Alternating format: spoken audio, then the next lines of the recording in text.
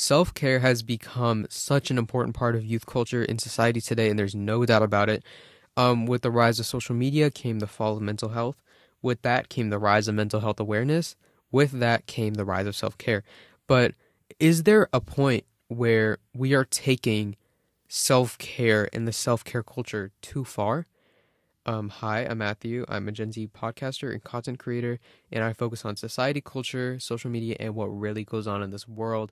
That was my professional intro that I use for all my short form videos, but hopefully you enjoyed that. Hopefully that was professional and you're like, wow, I really want to listen to this episode, because you know what you're going to do?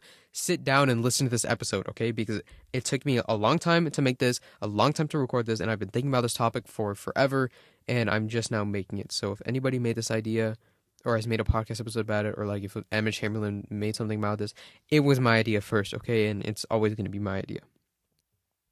So let's get into it.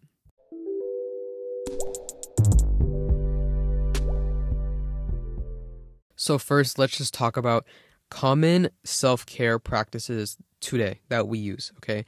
To really, really hit this idea home, this isn't even going to be from my mind.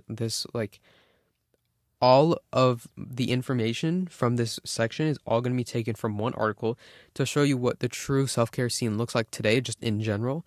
Granted, it didn't really change, but I guess evolve is a better word when you're talking about the evolution of self-care. And it's been obviously amplified. It's obviously been amplified.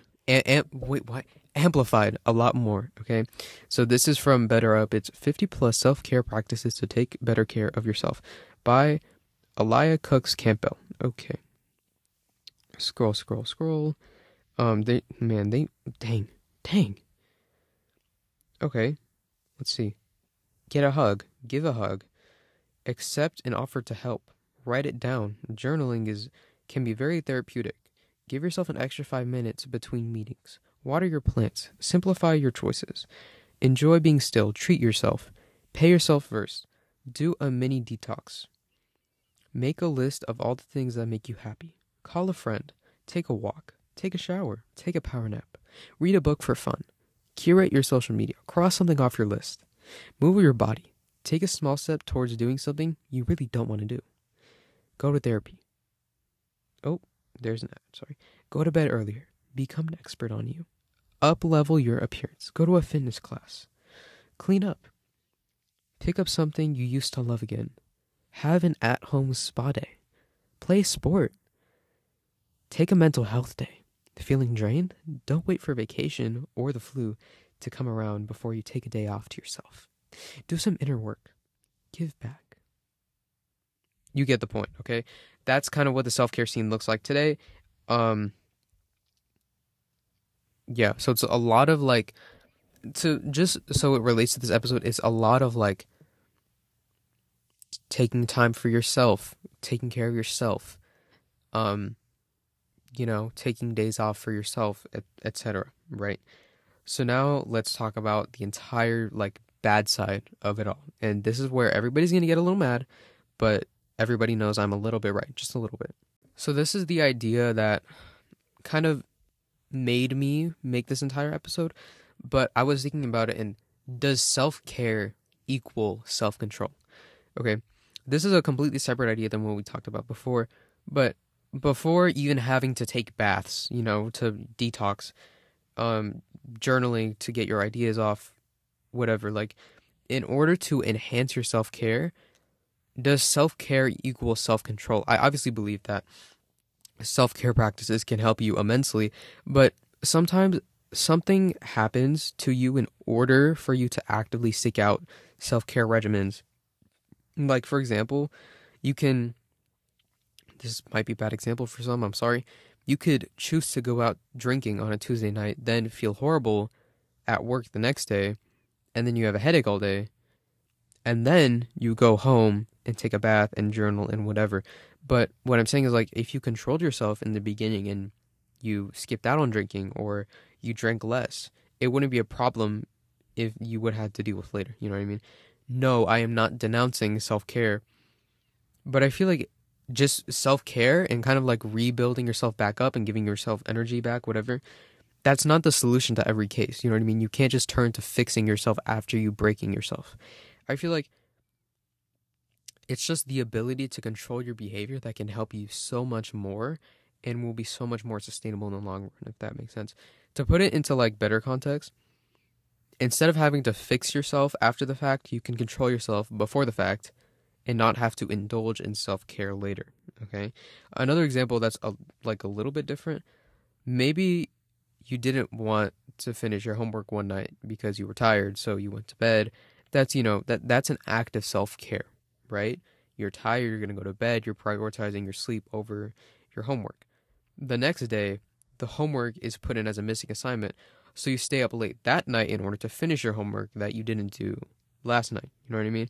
Like, that could have been a bad example because it could have went either way, and, they would both have the same effect, if that makes sense.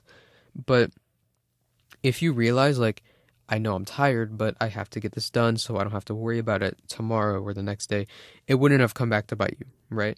But in general, what I'm saying is, like, self-care equals self-control, or, like, self-control comes before self-care. I feel like the big difference is that self-care helps you momentarily, but, like, it doesn't change you, you know what I mean? Like, having control or discipline of yourself and building that up over time, like, that will actually, like, change you over time instead of just help you. But yes, both self-care and self-control, they're both equally important, and I'm not saying this because I've, like, mastered the ways. You literally don't have to listen to what I say, but I'm just sharing what I think about. Okay, that's what perspective is about. Okay. But yeah, let's talk about an example of self-care that was taken too far, which really made me, like, go, like, wow. And I still think about this to this day, and I don't know. This stand-alone thing compelled me to make this entire episode a long, long, long time ago. Like, I'm talking months ago. I just never did it, but it's fine. I was watching, like, a podcast clip, right? And these two girls, the host and the guest, they were talking about dating, right? While they were talking about dating, I think it was the guest, but she brought up the fact, like, oh, I went on a first date with the guy, and, we were having fun. It was chill. And then she was like, okay, I'm sorry. It's so petty to think about it, but she was like, we were at dinner, and then this guy, we were sitting outside. It was such a nice day. It was summer, and this guy orders soup. And she's like, she's visibly disgusted by it. She's like, he orders soup in the middle of summer outside, like, while we're sitting outside. She was like, that gave me such an ick. Like, it was very disturbing. Like, I had to get up and go to the bathroom, and I came back, and I was still disgusted. And she said, I left for my self-care. She said, this isn't going to work. She said in the podcast, like, she said, this isn't going to work. I have to go. This isn't like, but you and me, it's not going to be a thing. You just gave me the ick, whatever. She was like, if you're not worth my time, I'll cut you off. Like, it's over. And she said she left mid-date. Okay. I feel like, and she said she did it out of self-care. I feel like that's just a plain disrespectful and a horrible excuse to say self-care is the reason you have to go, right? I've thought about this topic ever since, like, this was months ago, and I wish I could find the clip because that was insane. Leaving for your self-care, like, you, I feel like, especially when it comes to other people, you agree to be somewhere at a certain time, and you're gonna stay there the entire time unless something's, like, weird, right? But ordering soup, if I feel like me personally, if I feel like I like having a certain food, I will eat the certain food, right? If I'm lactose and I really want a grilled cheese, I will eat a grilled cheese. Like, know what I mean? Anyway, another idea I was thinking of was the mental health excuse, especially because Gen Z is starting to get into the workplace a lot more. And with that, employers are getting mad because Gen Z have been doing stuff that they don't really like because it's not very hustle culture of them. But psychology today says using one's mental health as a standalone reason for negative behaviors can sometimes be a form of psychological avoidance. Taking responsibility for your mental health means looking beyond immediate distressing situations to broader psychological origins and roots. Okay. But along with that, I just wanted to add, like, Gen Z in the workplace have implemented things like bare minimum Mondays, which is like they do the bare minimum on Monday so they can curb Sunday scaries. They're disengaging at work. They take mental health days. I think they have like the highest rate of taking mental health days than any other generation. But, etc. It's important to like introduce the fact that mental health does affect a lot of people, especially in professional workplaces. But I feel like the mental health excuse can just be so petty. Like, people with real mental illnesses use these reasons to get out of work because like they need to. But just because it's so normalized and everybody's like, oh, for my mental health. Oh, for my mental health. Or like, I'm not saying hustle culture is good, but I'm not saying using mental health as an excuse to get off whatever is good as well. Um, and like I said, I feel like a lot of people are going to be mad about me for whatever I'm saying, but they also know I'm just a little bit true. I'm a little bit right. And I'm not saying like I've mastered it. Like, I have never had to take a day off because like my mind could have handled it. I had never, nothing's ever wrong with me. I never had to do self-care, whatever. No. I'm just saying, this is starting to look bad because it's sounding like I'm giving you advice that I'm not taking, but these are more like just thoughts, okay? And you're receiving them. You can do whatever you want with these. You can mute me. You can silence me. You can turn me off. Um, you know, you know.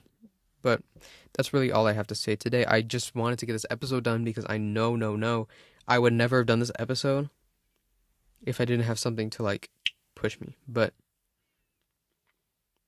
yeah. Anyways, that's it. I'm sure I've talked about mental health more on this before. Oh,